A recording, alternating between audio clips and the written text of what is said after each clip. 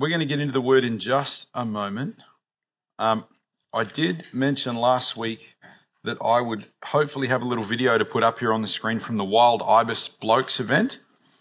I don't have that video here to put up this morning, but this week we did create a Facebook page for those of you that are on Facebook.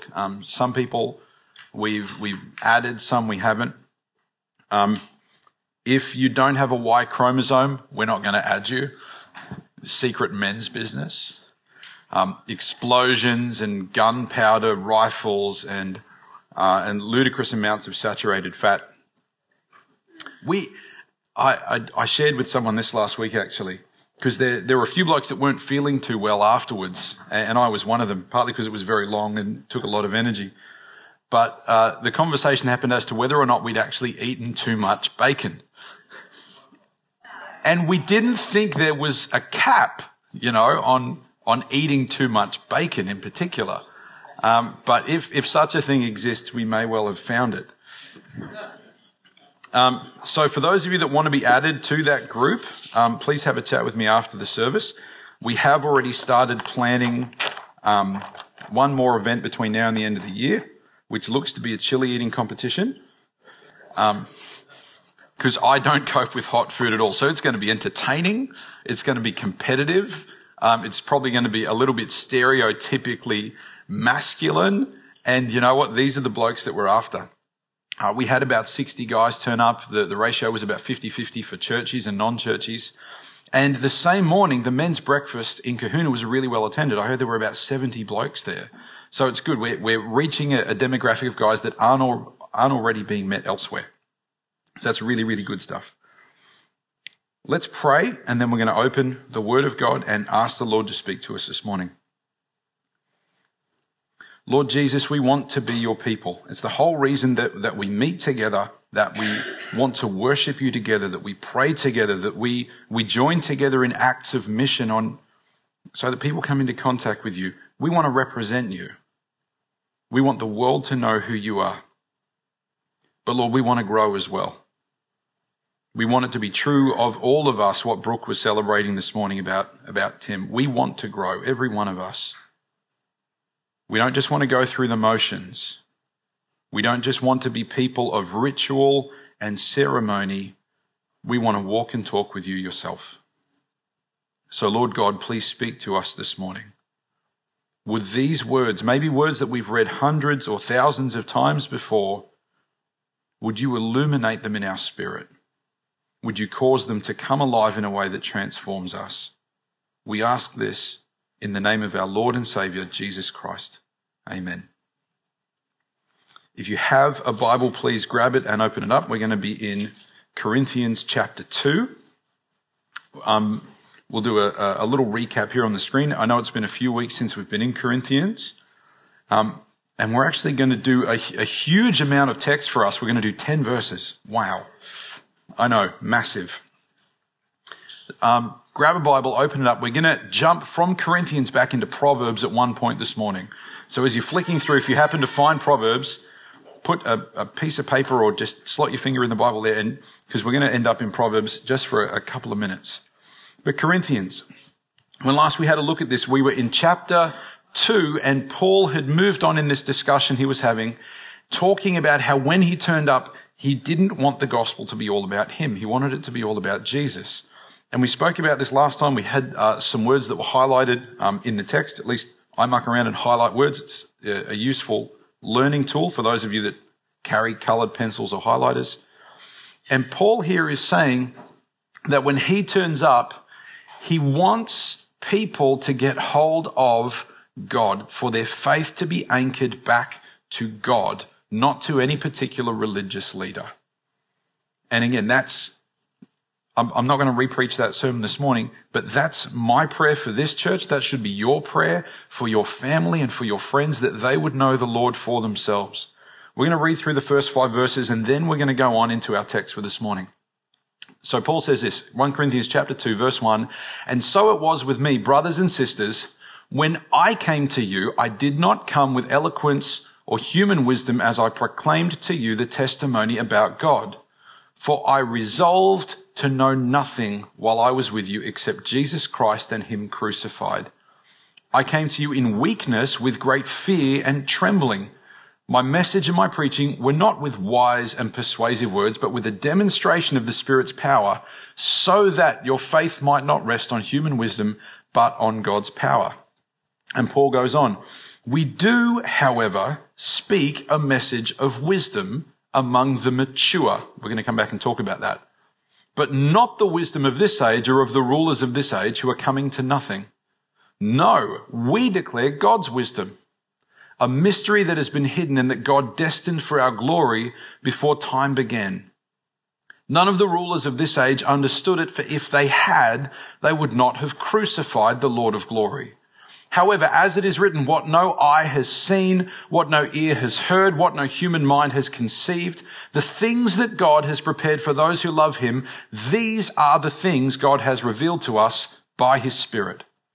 The Spirit searches all things, even or especially the deep things of God. For who knows a person's thoughts except their own spirit within them?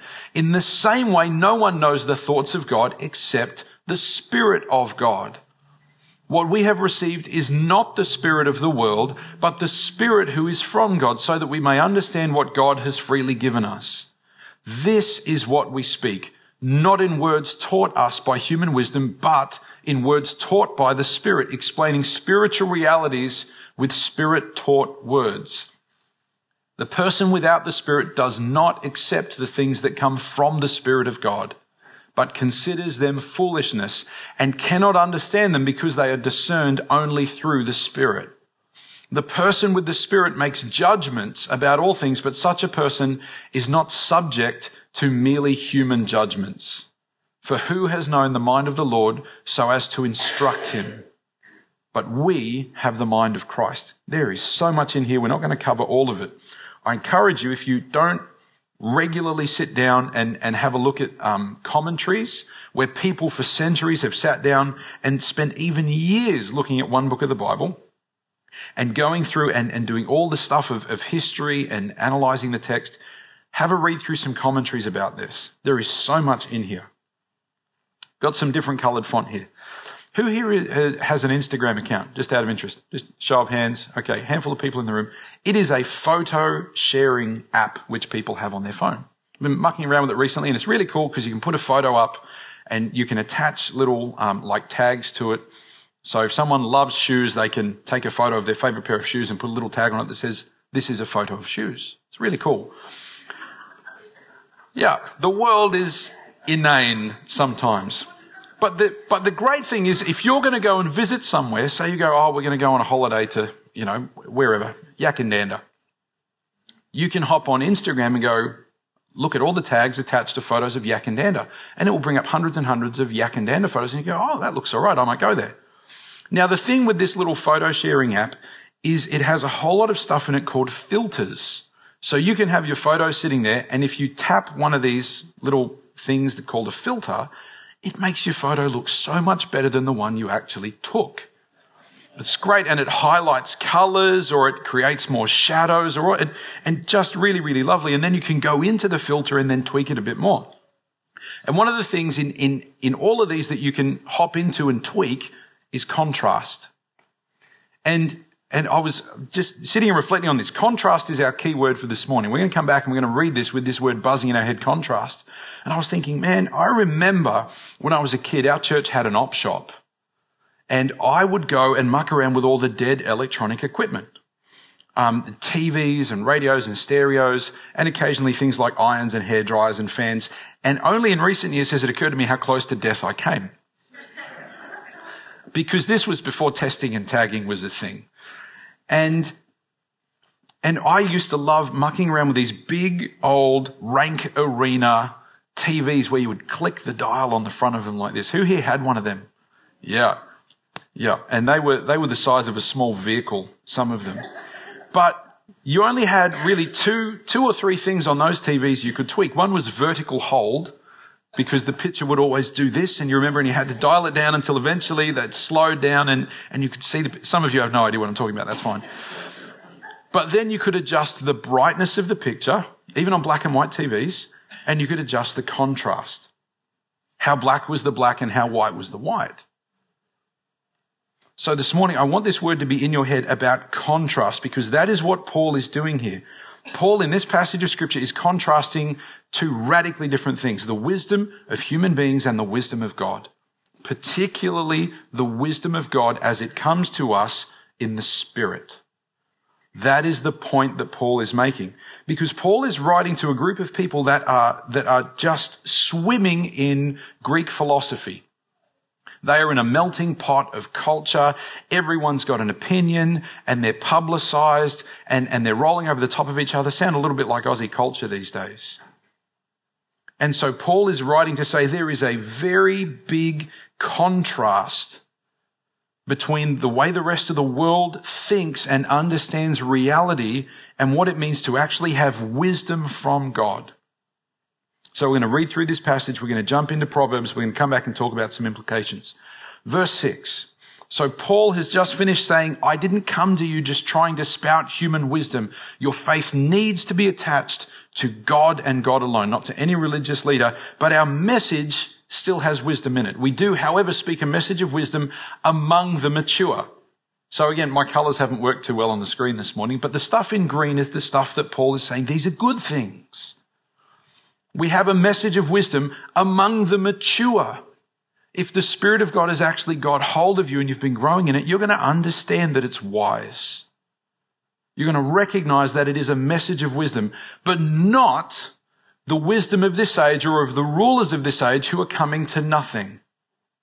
The wisdom that comes from God is not anything like the wisdom that's going to come from our worldly or earthly political systems or the people who we consider leaders or rulers in terms of sporting personalities or media personalities or even philosophers and people who want to, shape the way people think. The wisdom of God is not that wisdom. Verse 7, no, we declare God's wisdom a mystery that has been hidden and that God destined for our glory before time began. And then he says, none of the rulers of this age understood it. If the people of the world that Paul inhabited and the world that we inhabit, if they were actually wise, then there would be no contention about the person of Jesus Christ. And back then, if they were really wise, if their wisdom really was proper, true wisdom, Jesus would not have been crucified by them. See, sometimes in the absence of God, we can end up seeing philosophy degrees and doctorates and even huge establishments and universities as having things which are really, really, really wise. But in light of Christ, that's how these things are supposed to be measured. The wisdom that comes from God. Verse 9, as it is written, what no eye has seen, what no ear has heard, what no human mind has conceived, the things that God has prepared for those who love him, these are the things God has revealed to us by his Spirit. Paul here is quoting Isaiah 64. And I encourage you, write this down and go home and have a look at it. Have a look at Isaiah 64. You'll have a footnote in your Bible with a little letter next to it, if it includes the quotes. Go home and read Isaiah 64 because it's about God whooping his own people. Because they ignore him. Because it doesn't sink in, their behavior is not transformed, and God spells out throughout the rest of Isaiah 64 what is going on and what he is going to do to them. And then he says, but you know what? I will redeem you. And as the text flows into Isaiah 65, you have this promise of God. And that's where we find these verses about the lion will lay down with the lamb. That's where we find this promise of restoration and a new creation. That's what Paul is referencing here. These are the things God has revealed to us by his Spirit. Things that have actually never occurred in human thinking before. See, we can't look at the world around us and go, you know what, everything's broken and everything's falling apart. You know what, one day it's going to be perfect. One day the lion's going to eat grass. We would not arrive at that conclusion if we were left to our own wisdom. Paul is saying here, that's what God has revealed to us by the Spirit. And in the middle of all of this, Paul makes these two statements. The Spirit searches all things, even the deep things of God, verse 10. For who knows a person's thoughts except their own spirit within them? In the same way, no one knows the thoughts of God except the Spirit of God. And we need to take this part particularly seriously, because here is the implication that's coming from it. It is the very Spirit of God you have inside you. It is the Spirit Paul is saying the Corinthians have received. That's the Spirit of God that, if you belong to the Lord Jesus Christ, is in you. And where we're going, the very last verse in this chapter, Paul says, we have the mind of Christ. That's got to mean something. If the Spirit of God that is in you is the only person, for want of a better word, the only person, the only being, the only entity who actually truly knows what God is thinking, and that Spirit comes and resides in you, then the very thoughts of God are something that you have access to. The thinking of God is now running in you alongside your own thinking. The values of God, the loves of God, the things which are detestable to God, the things which are meaningful to God, that is now living and breathing and pulsing inside of you, because the life of the very Spirit of God is inside of you. You don't live on your own anymore. Your body is not just yours anymore. You are not just inhabiting yourself anymore. Now the Spirit of God, the very Spirit of God who searches and knows the riches and the deep things of God, is inside of you. Some big implications for us. This is Paul's point. Verse 12, what we have received is not the spirit of the world, but the Spirit who is from God, so that we may understand what God has freely given us. The Spirit inside of you is always going to lead you to Christ. The Spirit of God inside of us is always going to lead us in the direction of understanding who Jesus is, of glorifying God, of going, you know what, I need to let this thing go and I need to grow in this area. He's always going to take us in God's direction. Verse 13, this is what we speak, not in words taught us by human wisdom, but in words taught by the Spirit, explaining spiritual realities with Spirit-taught words. In the Greek, it's the same word. Anytime that the Apostle Paul uses the word spiritual, sometimes we go, oh, that person's a bit spiritual, and it might mean they're New Age or something else. Anytime the Apostle Paul uses that word, it literally means of the Holy Spirit. It is always a reference back to the Spirit of God. That is the anchor point. So explaining Holy Spirit realities with Holy Spirit taught words. It's the exact same word in the Greek, pneumatikos. So it's literally, Paul is saying, we compare apples with apples. We judge spirit with spirit. That's the way it works. The Holy Spirit inside of us is the reference point now for everything else. Verse 14, the person without the Spirit does not accept the things that come from the Spirit of God. This is where we're going with what we're going to chat about in a minute. But considers them foolishness and cannot understand them because they are discerned only through the Spirit. Some of you have had conversations where that's played out, where no matter what words you use, no matter how many hours you sink into trying to explain something, it's just not going to make sense. Because there are some things that only make sense after the Spirit actually opens a person's mind to think. Now this concept is a huge can of worms, because then we go, so how can anyone come to God without God opening their mind first? Does that mean God's deciding that people are going to hell? And we get into all the stuff of predestination and working through all that sort of stuff. That's not where Paul's going with this. We can come back, we can have that chat. We'll put 40 hours aside and we'll sit down and have a good supply of coffee and bacon. Not too much bacon though. Learned our lesson. And we can talk about that. But Paul here is saying, you know what? There are people, remember he's writing to Christians. He's writing to the church. He's writing to people who've not just come out of a Greek background, but as we've read in Acts, when Paul goes to Corinth, he begins by trying to talk to the Jewish people. And there is something there, even about people who are religious, to go, there is something about the Spirit of God which gives understanding where people can get past this hurdle of going, but it's foolish, it makes no sense. And here in verse 15, the person with the Spirit makes judgments about all things. but such a person is not subject to merely human judgments. It means that if the Spirit of God is in you, then the decisions you make about how you're going to live your life are decisions based on the full spectrum of reality, that we are not materialists. We don't believe the material universe is all that there is. So it means that we have a perspective because of the Spirit of God living inside of us, which someone else doesn't have.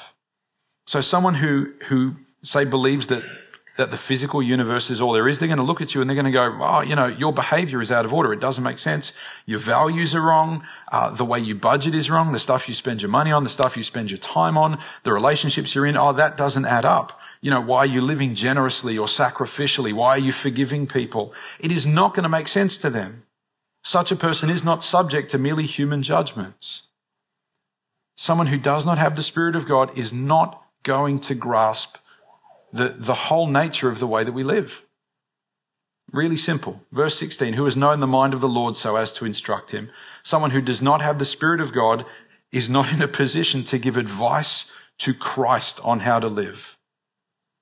And Christ is in us, changing the way we live. So in the same way that someone who is completely foreign from God would not understand Jesus Christ, they're not in a position to give him advice, they're not going to understand the way you live. They're not in a position to actually critique adequately the way that you live if you belong to Christ. So we need to talk about what we do with this. Again, there's a lot in here. We're not going to cover all of it because Paul is very clear that there's this contrast between the wisdom of the world and the wisdom that comes from God in the person of the Holy Spirit. And it means we need to address our relationship with what we consider to be wisdom. Jump with me into the book of Proverbs. You find about halfway through the Old Testament. It's pretty big. And Proverbs, I think, is the best book of the Bible for kids and teenagers to read and read and read and reread. In early debate after the time of Christ, there was this issue that came up in Christian thinking going, what do we do about the Holy Spirit? Because Jesus says it's better for me to go and then I will send another. And in the text, it's loaded with meaning that it's another of the same kind of Jesus. Jesus elevates the Holy Spirit. He says, any sin is forgivable except sinning against the Spirit of God. And there's this real high status that Jesus gives the Spirit. And as we've just read in Paul's writings. And so what happened then is a whole lot of Christian thinkers went, well, if the Holy Spirit's been there the whole time, why have we never seen the Holy Spirit in the Old Testament? And they went, well, actually, it was the Spirit who was hovering over the waters in creation. Actually, there was a pillar of cloud by day and fire by night. We need to be careful the way we read this. And one of the things that came out of that discussion was then going, wisdom in the Old Testament is always, always, always personified. The wisdom of God is personified as a person, usually as a woman. Oh, come on. I was hoping for at least like one amen out of that. And literally we use the name Sophia, but Sophia is the Greek word for wisdom. And wisdom in Scripture is always feminine. Proverbs chapter 8. We're going to read Proverbs chapter 8. And then we're going to jump back into Corinthians. Because this is something that we need to understand, is that wisdom is described in Scripture as being a companion for us. Proverbs chapter 8 verse 1. Does not wisdom call out? Does not understanding raise her voice? At the highest point along the way where the paths meet, she takes her stand. Beside the gate leading into the city, at the entrance, she cries aloud, to you, O people, I call out. I raise my voice to all mankind. You who are simple, gain prudence. You who are foolish, set your hearts on it. Listen, for I have trustworthy things to say. I open my lips to speak what is right. My mouth speaks what is true, for my lips detest wickedness.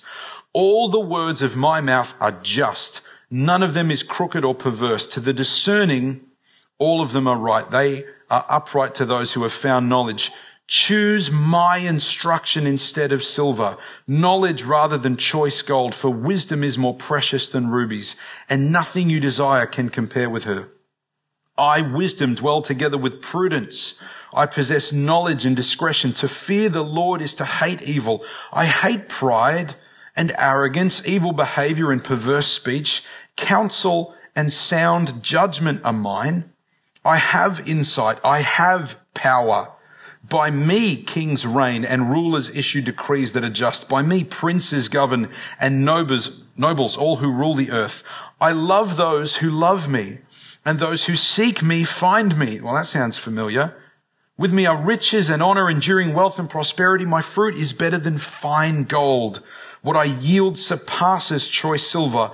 I walk in the way of righteousness along the paths of justice, bestowing a rich inheritance on those who love me and making their treasuries full. The Lord brought me forth as the first of his works. Before his deeds of old, I was formed long ago, in the very beginning when the world came to be. When there were no watery depths, I was given birth. When there were no springs overflowing with water, before the mountains were settled in place, before the hills I was given birth. Before he made the world or its fields or any of the dust of the earth, I was there when he set the heavens in place, when he marked out the horizon on the face of the deep, when he established the clouds above and fixed securely the fountains of the deep, which is a phrase that we find way back in Genesis, when he gave the sea its boundary so the waters could not overstep his command, or when he marked out the foundations of the earth, then I was constantly at his side. Sound familiar? I was filled with delight day after day, rejoicing always in his presence, rejoicing in his whole world and delighting in mankind. Now then, my children, listen to me. Blessed are those who keep my ways. Listen to my instruction and be wise. Do not disregard it. Blessed are those who listen to me, watching daily at my doors, waiting in my doorway. For those who find me find life and receive favor from the Lord, but those who fail to find me harm themselves. All who hate me love death. Wow. Wisdom, hey? Sophia. We need to understand that our relationship with God's wisdom is a relationship with the Spirit of God. The Spirit who lives inside of us, who will reveal Christ. That's the promises we read about a lot, particularly around John 14 to 16. That's our first point for this morning. Really simple, really straightforward. To have God's wisdom is to have the Holy Spirit. I put them out of order this morning. Point 3. We'll go from point 1 to point 3. We need to accept out of everything that Paul has said that the wisdom of God will not make sense in this world. Paul says it here. Verse 14, the person without the Spirit does not accept the things that come from the Spirit of God, but considers them foolishness and cannot understand them. Go back to the picture just for a minute. God told Noah to build an ark, which would have looked pretty stupid. Moses had a stick in his hand and a speech impediment. And God said, you're going to set my people free. Joshua needed to conduct a military conquest, and the Lord said, go and march around it, and it'll fall down. Elijah on Mount Carmel wanted God to show up. And so what he did is he actually, with his sacrifice, he dug a moat on top of a mountain and filled it with water for a burnt offering.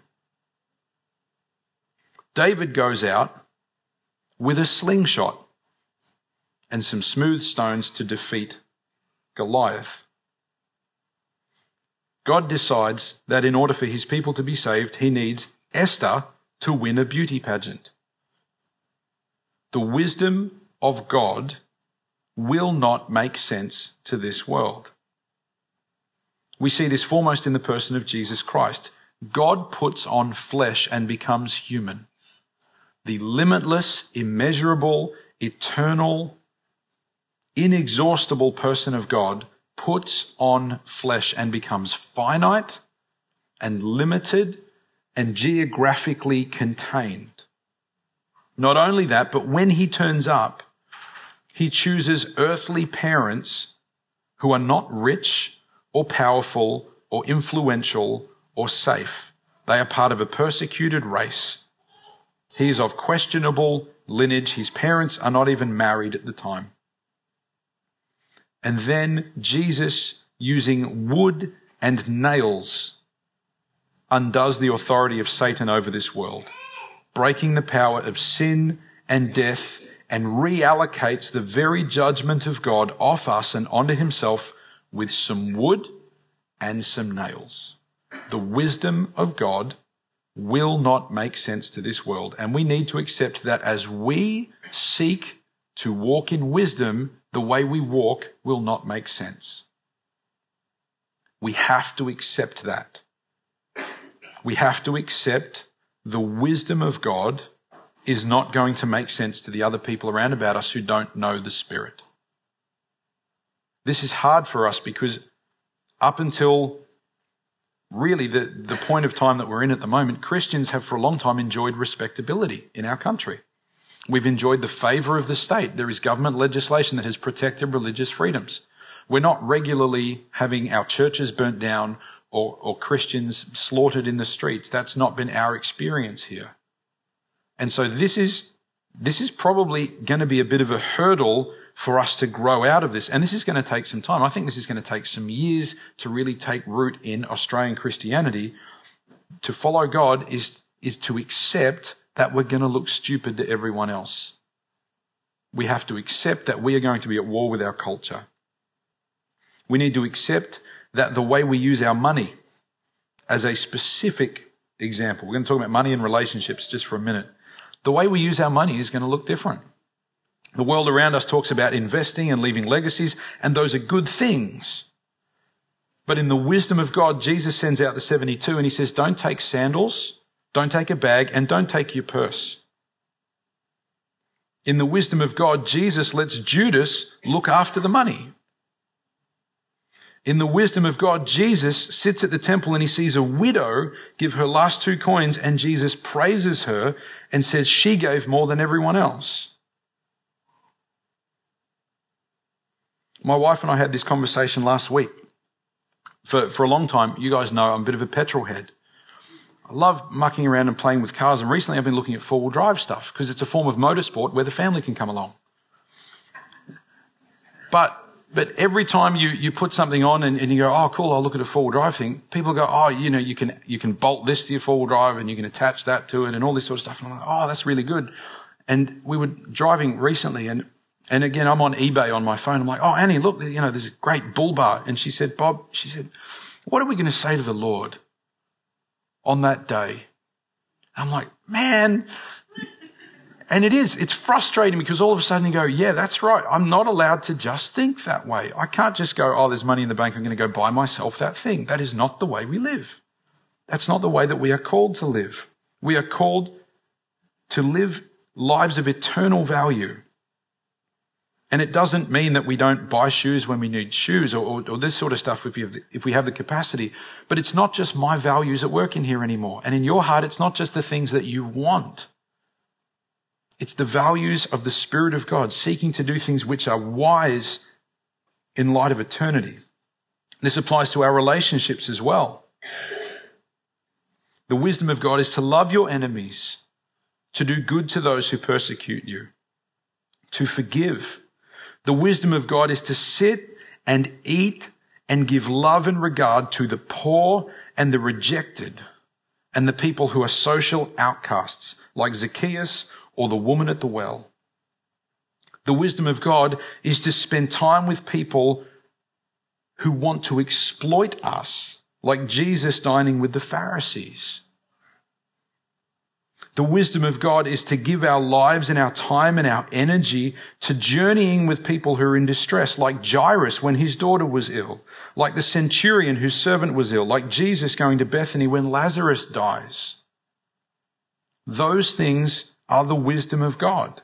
And this is a fierce push back Maybe sometimes we get really, really comfortable in this, but it is actually a really fierce pushback against everything that the rest of the world is telling us to do. To live for yourself, spend your money on yourself. Those people are just going to suck energy out of you. Don't give your time and energy to them. Oh, they're difficult, or they're messy, or any of those things. I had the chance recently to visit with some people where it was really hard because in their vocabulary, they would talk about people being ferals. The wisdom of God is different. There is no such thing as a feral person. The wisdom of God is to put our own prejudice aside, and what we see is an image bearer of the Most High God. Every human being is made in God's image, and they are an image bearer. Regardless of their sin, regardless of their decisions, they are valuable and precious, and our Lord Jesus Christ has shed his blood for them. That is the wisdom of God. And it's not going to make sense to the world we live in. So how do we do this? How do we actually live and walk in this? How can we be continually growing in our thinking and our values? How can we have our principles and our behaviors and our decision making being bigger than just us? It's because the Spirit is the mind of Christ. And again, like we talked about a couple of weeks ago when we had a look at the first part of chapter 2, we have to deal with our control issues. We must deal with our desire for control. If the Spirit is within us, then we must seriously choose to exercise obedience to the Spirit. We must surrender to the mind of Christ. We must surrender to the mind of Christ. This has got to be, I think, one of the hardest things, because it can make sense for us cognitively that Jesus turns up and he is who he is who he claims to be, and he's died for our sins. But it's something completely different where the Lord says, I want to deal with your self-centeredness. Or where the Lord says, you are living in a way that keeps yourself emotionally safe, and that's not the way I want you to live.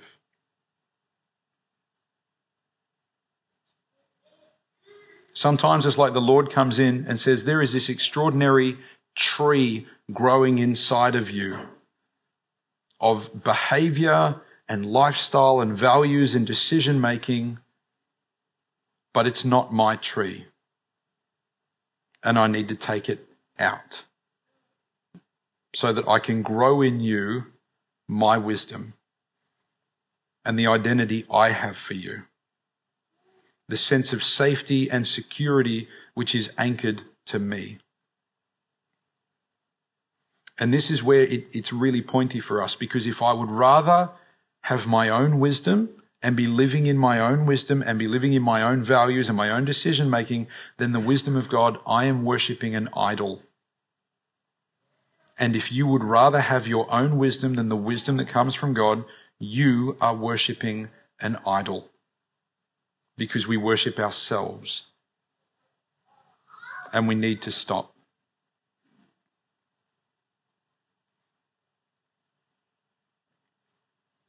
Folk in this world who do not have the Spirit will not understand. They will think you're an idiot. Or they'll think you're unbalanced or defective, or that you have a chemical imbalance. And they will hate you. And they will hate what you say and what you stand for. And if you keep walking in obedience to the Spirit of God, they will hurt you. And we must accept this. To follow Jesus is to be like him. And he said that if this happened to him, it will happen to us. That's what being obedient to the wisdom of God looks like. Contrast. And the contrast of wisdom and foolishness isn't just out there in the world, it's within us. It is within your heart. So I encourage you, don't gloss over this. If you need to take some time today, whether it's this morning, whether it's later on, if you need to go and have time on your own, go and speak to the Lord about this, because this is something that each one of us can continue to grow in. Lord, in my decisions, How am I different? How am I in contrast to the world? Lord, in those moments where no one else can see me, am I still in submission to your wisdom? Lord God, would you help me to have the courage to actually follow you, knowing that it will look like foolishness? And Lord, as I wrestle with that, could you just nudge me and ask me who I'm trying to impress today? We must love Christ and his kingdom more than our own comfort if we are truly to be God's children and the household of Christ. Let's pray together.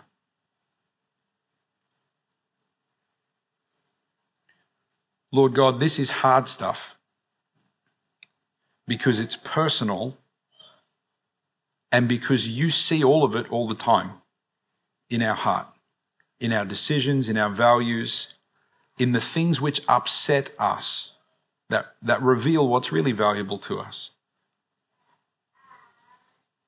Lord God, would you give us your wisdom? Lord God, would you help us to deal with our control? Lord God, where we have put you aside in order to gain a higher rank somehow in this world, whether it's through being more qualified or more respected or looking smarter than other people, or having a kind of wisdom that shows up in a myriad of different ways. Lord God, where we actually need to be convicted of that, would you convict us of that? And where we need to unplug it and leave it behind and journey forward with you, please walk us in that. Lord God, we thank you that you have not left us to our own devices, but your Spirit is within us. And Lord Jesus, we want to be transformed. Would you please help us to stop focusing on meaningless, temporary rubbish? Would you lift our eyes up to see you and your glory? Everything that Paul said, that there is a day coming where all things will be made new. This mystery that you are the God of creation and you have come and you have redeemed us.